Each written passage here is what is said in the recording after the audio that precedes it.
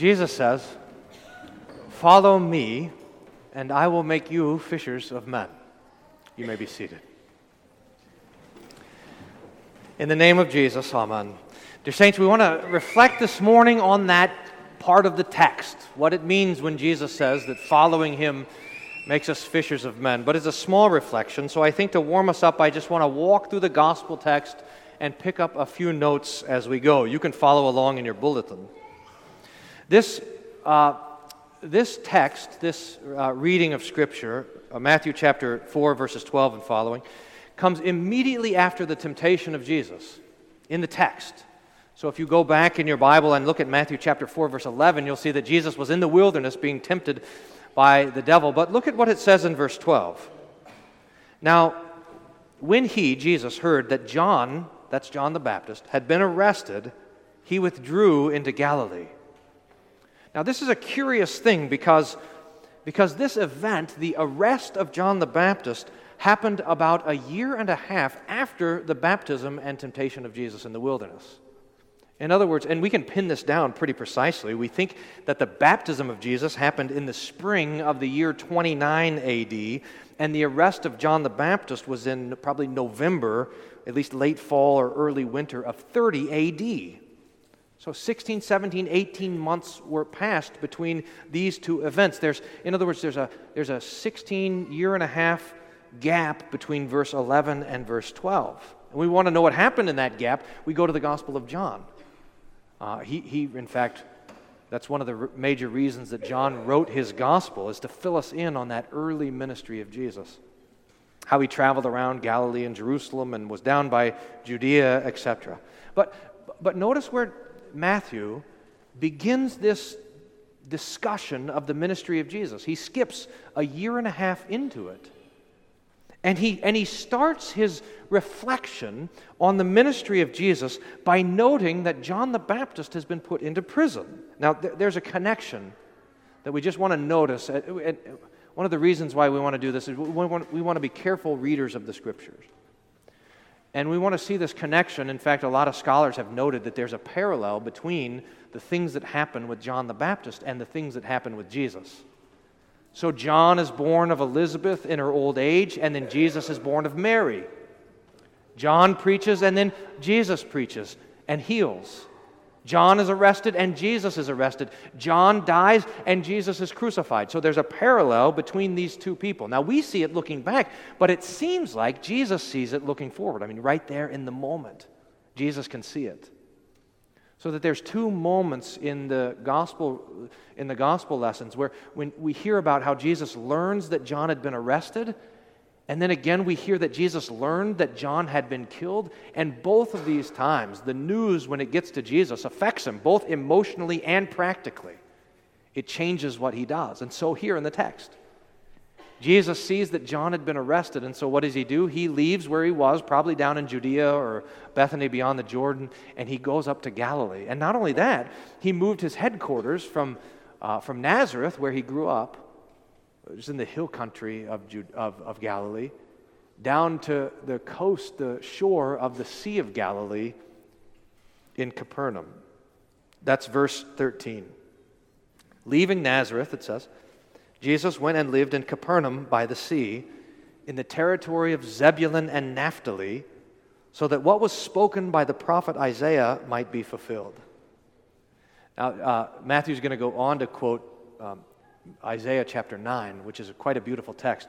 But again, if we're reading the Scripture carefully, we want to notice what Matthew is doing. Matthew, along with Romans and the book of Hebrews, those three books are the books in the New Testament that most often quote the Old Testament.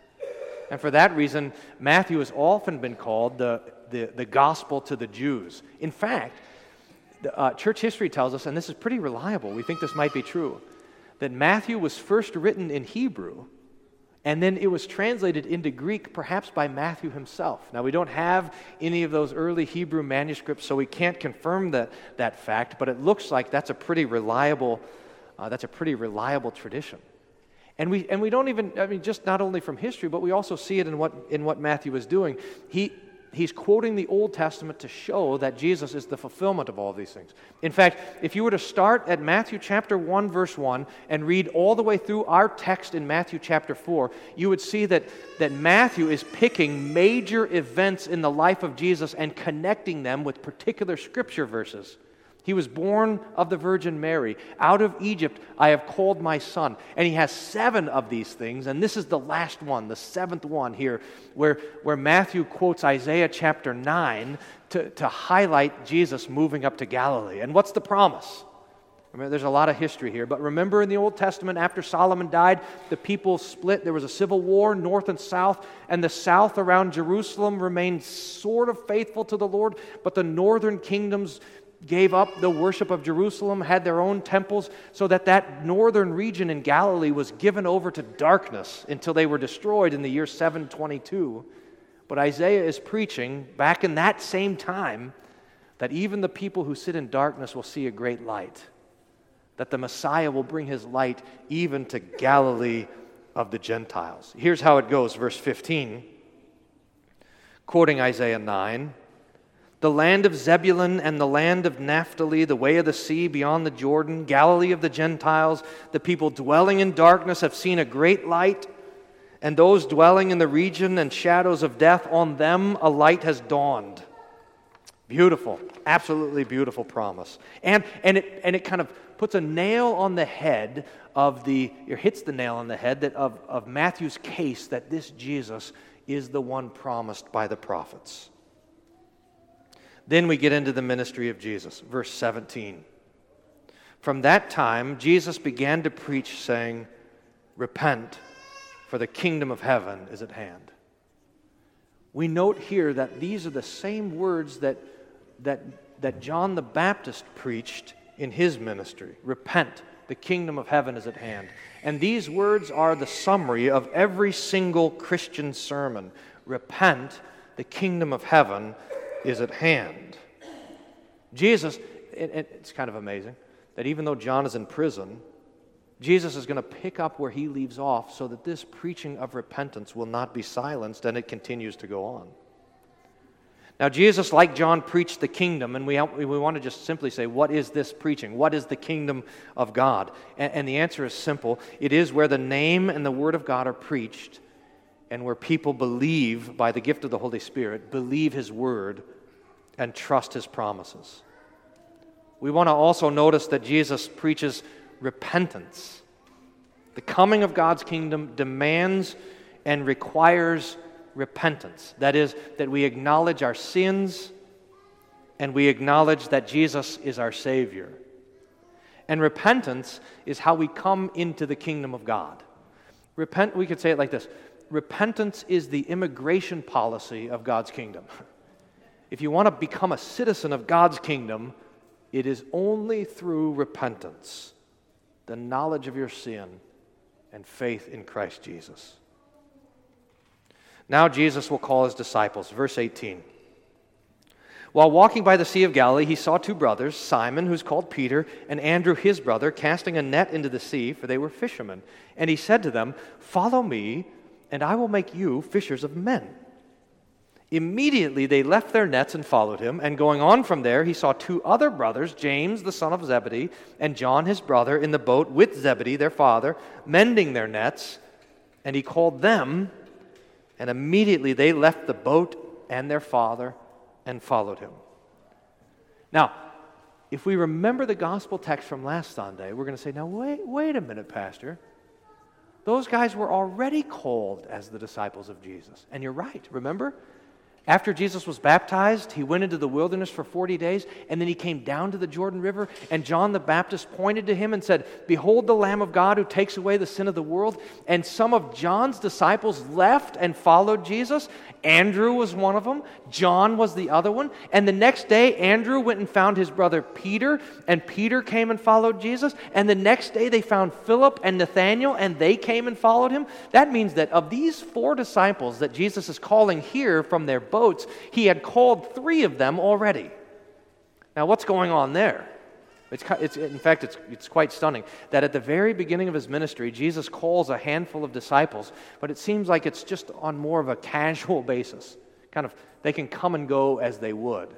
So they go with Jesus to the wedding at Cana. Some of them go down to Jerusalem for the cleansing of the temple. Some of them are with Jesus when he's back at Cana to perform his signs. But these disciples are kind of coming and going.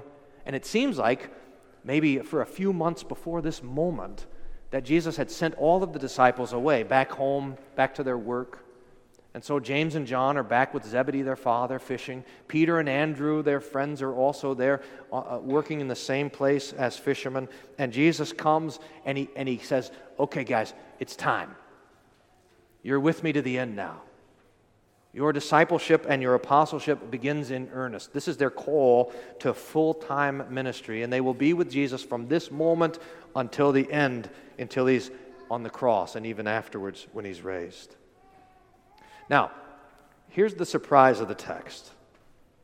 Jesus comes and he finds these guys, fishermen, and he calls them to be fishers of men.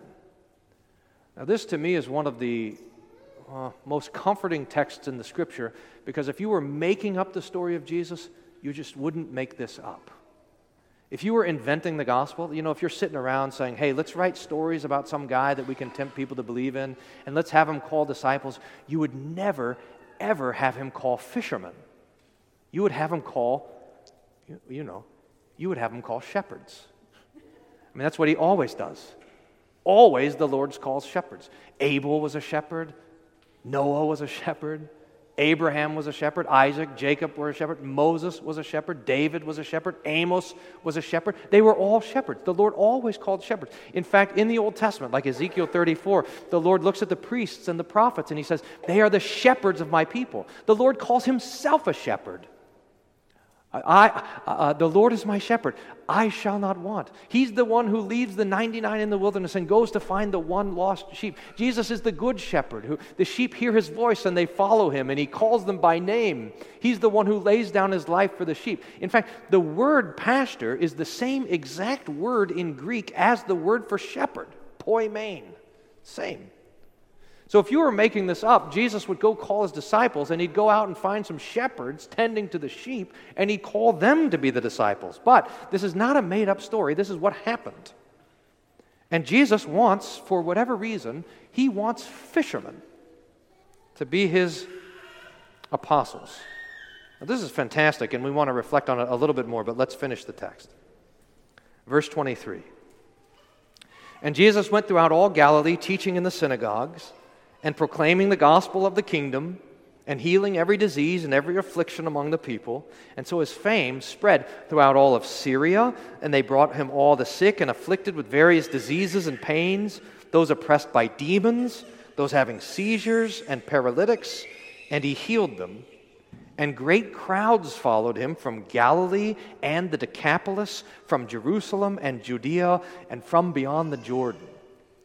Now, Matthew is telling us right here at the beginning that Jesus, at the beginning, the first couple of years of his ministry, these were marked with great success and growth. There was people who heard of Jesus from all over. In fact, his fame spread more broadly than even the fame of John the Baptist. So that even though Jesus was up there by the Sea of Galilee, the people over in Damascus and Syria had heard about him. The people in the 10 cities that were on the other side of the Galilee had heard about him. The people down south in Jerusalem and Judea, and even down in Bethany beyond the Jordan by the Dead Sea, they had all heard about him, and they were all gathering to Jesus so that he would bless them.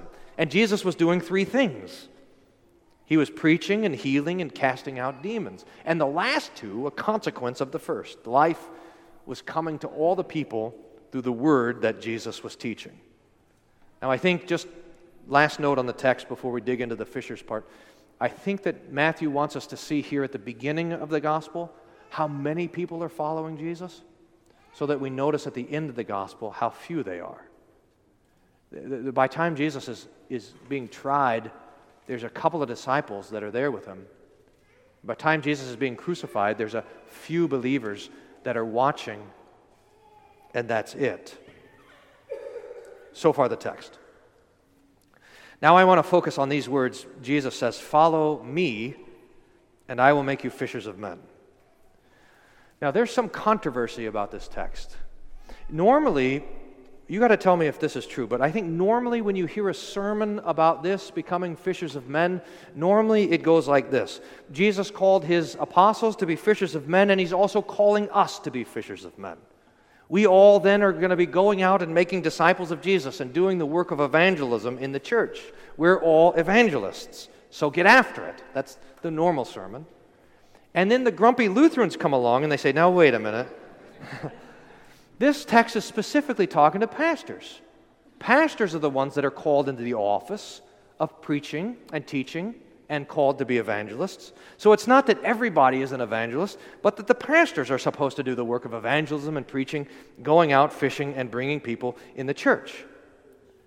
But I would just like to point to something maybe obvious in the text. Before we worry about if we are supposed to be fishers of men or not, I want you to consider this. You are a fish. First, a fish. I am first a fish. In other words, before we think about going out and catching, we need to simply remember that we are the caught. That we have been gotten hold of by Jesus. That we were lost and we have been found. That we are dying and now Christ has made us alive. That we were in bondage to sin and death, sitting in darkness, and Jesus has set us free and given us life. This is the most important thing, and I think sometimes we forget it. In fact, I've been thinking about this the last couple of weeks. I think this is it might not be just a Lutheran thing, but I think the temptation comes to us, especially as Lutherans, that we forget about the you once were of being a Christian. Titus says it Paul says it to Titus like this. So this is Titus chapter 3, verse 3. For we ourselves once were foolish, disobedient, led astray, slaves to various passions and pleasures, passing our days in malice and envy, hated by others and hating one another. We once were. You were born in sin. This is how Paul says it in Ephesians chapter 2. You were by nature children of wrath. In other words, we find ourselves lost in the ocean, in the darkness, in the dying, in rebellion against God, in unbelief, following after the pleasures of the flesh and whatever else. I think this might be why Jesus wants fishermen rather than shepherds as his apostles. You know, the shepherd has a certain number of the flock, and the sheep are being born into the flock, and they become part of the flock already. But the fisherman has to go out and find the sheep. Wait. The fish. Aaron is correcting me. The fisherman every day he has to find the fish. Every day he has to go looking for them. And every day in the church, the Lord is going to find more fish. Now, there's another reason, too. In my whole life, I have never met a fish that wanted to be caught. When they're on the end of the line, they're not jumping for joy out of the water. They're trying to get away. And that was you. That was me. We confess in the Catechism, I believe that I cannot, by my own reason or strength, believe in the Lord Jesus Christ or come to him, but the Holy Spirit calls me by the gospel, enlightens me with his gift, sanctifies and keeps me in the true faith. By grace you are saved, Paul says to the Ephesians, by grace you are saved through faith and not of yourselves, so that no one may boast. You did not jump into the boat. You were dragged in by the Holy Spirit and the gospel. You have been caught. Some of you have just been caught. Some of you are maybe busy trying to flop out of the boat. But all of us have been grabbed a hold of by Jesus. Now, this tells us a lot. It tells us a lot about who we are. It tells us a lot about who our neighbor is. It tells us a lot about the church and what's going on here. There's this ancient tradition that the Christian was known as with the symbol of the fish. You know that? And that's because the Greek word for fish is ichthus, and they took those 5 letters of the word and they made an acronym out of it. Jesus Christ, Son of God, Savior. Tertullian, the early church father, preaching about that little thing, says that we are little fish, ichthoi, who follow our big fish, ichthus, Christ. So we're in his school. We're in his net. We're in his boat. We're in his love. When Jesus says to the disciples, "Follow me, and I will make you fishers of men," he's telling us that he is the great fisher of men. And dear saints, that is our confidence. That is our hope and our joy and our peace. That Jesus has caught us, and he's reeling us in. Amen. The peace of God that passes all understanding, guard your hearts and minds through Jesus Christ our Lord. Amen.